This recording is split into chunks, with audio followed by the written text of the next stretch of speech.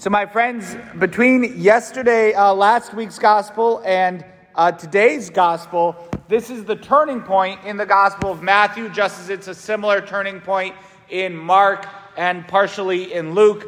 Namely, Jesus asking his apostles, like he did last week, who do people say that I am? Peter's confessing that truth. You are the Christ, the Son of the living God. But now Jesus is going to begin to teach them what kind of Messiah he is.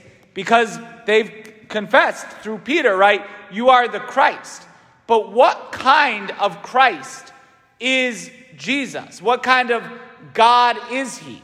And so he begins to show his disciples now. He hasn't done it all the way up to this point.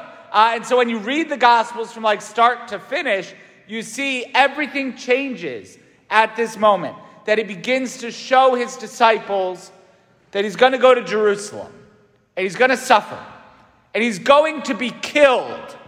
And on the third day be raised. They are expecting, glory and power and prosperity. They signed on with this rabbi who's the Messiah. And now we're going to have a type of political victory. You're the new Moses and we're going to be with you. And you're going to lead us into the promised land, the new promised land. And Jesus says, well, yes, but, and that but is always what gets you. Yes, but, not on this world, not in this life. Jesus is the type of God who doesn't free us from the tyranny of worldly powers, right? They're thinking, particularly in their mind, of the Roman occupation of Jerusalem at the time. Let's get these Gentiles out of here. Got to get the Romans out of the city of Jerusalem. That's the Messiah's job. And Jesus came to free us from a greater tyranny. The tyranny of sin and death. The tyranny of the devil. The occupying force against all of humanity. And so, Jesus is the type of Messiah who has come to save us from sin and from eternal death. And he's going to do it not by glorious power, but by humility. That he's going to lower himself.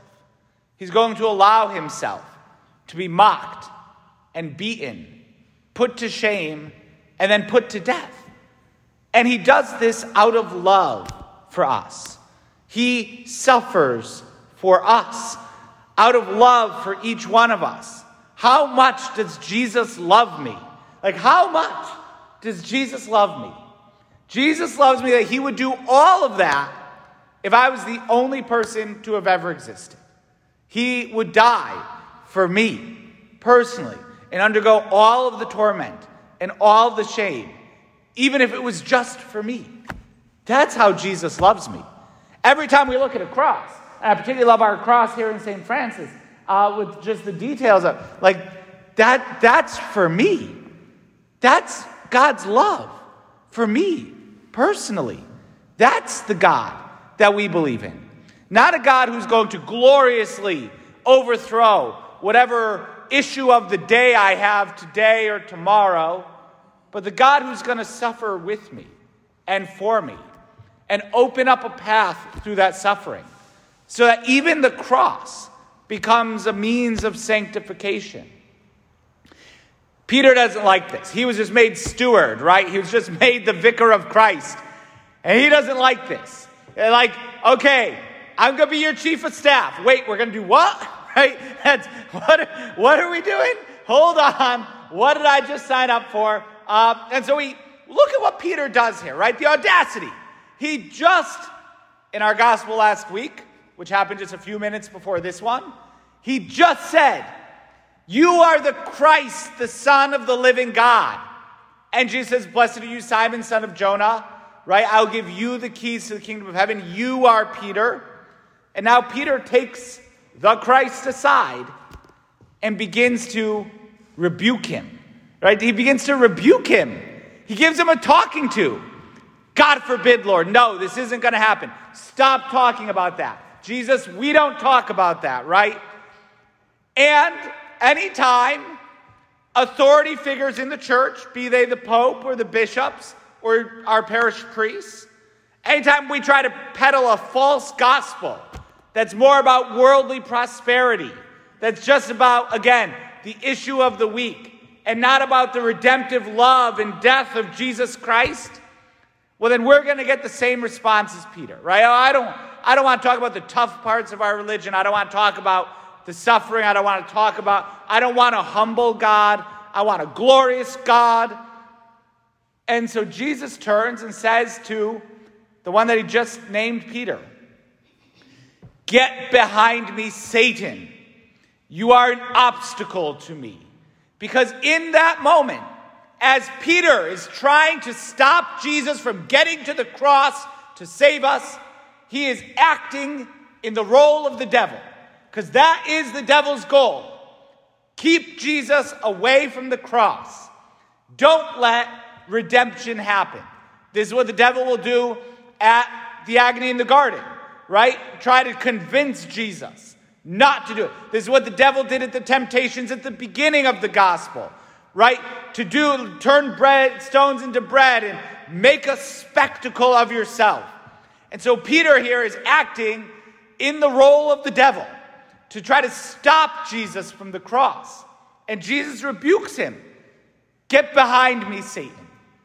This is the way. This is the way of holiness." And so, if the institutional church and if pastors and roles in authority in the church try to stop us from living the faith with all of its life and zeal, but with all of the challenges and demands, well then, if we preach that watered down gospel, "Get behind me, Satan," right? I don't want Jesus to say those words to me. I don't want to hear that. If we try to distract from the real message of salvation and redemption and the call to virtue, the call to holiness, the fact that each one of us, by the saving blood of Jesus Christ, is able to rise above our sins, not just to tolerate our sins, but to actually convert and turn away from them and live radical lives of holiness. And if we say, "No, we don't expect that of you. No, look, that's being a bit of an idealist. Get behind me, Satan." Right? No, we can live radically transformed because Jesus loves us and he died for us. But then it doesn't end there.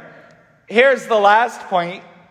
Then Jesus, after rebuking Peter, turns to all the disciples and he issues his teaching, because it's not just Jesus. It's not just Jesus who has to humble himself. It's not just Jesus who's going to die.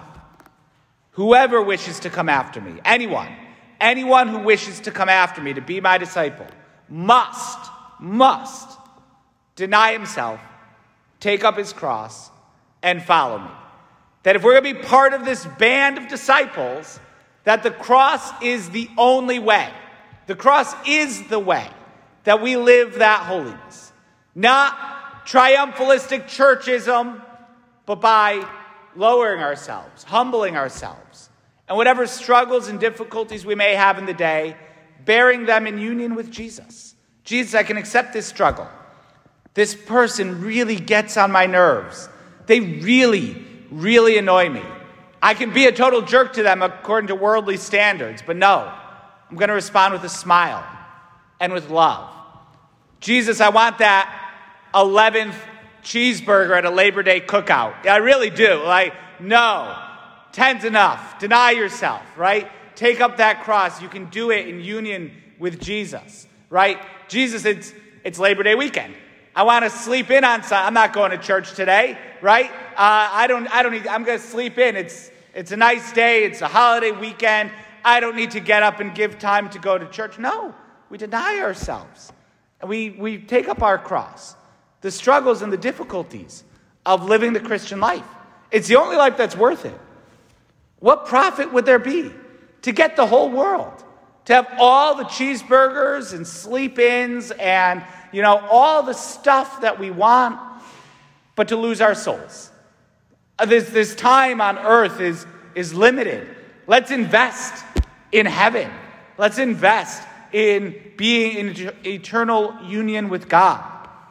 And that means that we carry our cross every day. A little good practice that could be helpful in this is to actually get a little cross and to carry it around, right? I have a little cross here in my pocket that I carry around. If I'm going to be in a particularly difficult meeting or something, usually at the Archdiocese, right, I put it right on the desk there so I can remember every time I want to just zone out or get grumpy. Like, it's right there. Like, yes, Jesus, today in this, I'm carrying my cross with you, right? Anytime I'm getting a little annoyed or impatient or something, right, I can feel it right there in my pocket. Like, I'm literally carrying this cross, your cross, as a reminder. And so that could be a little practice that we do, right? To go out and buy a little cross, right? Or have just a little cross that we can carry with ourselves and that we can remind ourselves to carry our cross with Jesus. My friends, this is our real religion because Jesus is our real Messiah. This is the God that he is. And so let's ask him to teach us how to deny ourselves, how to follow him, to pick up our cross every day so we can know and experience and share in that redemptive love of our Lord, the love that led him to lay down his life for our salvation.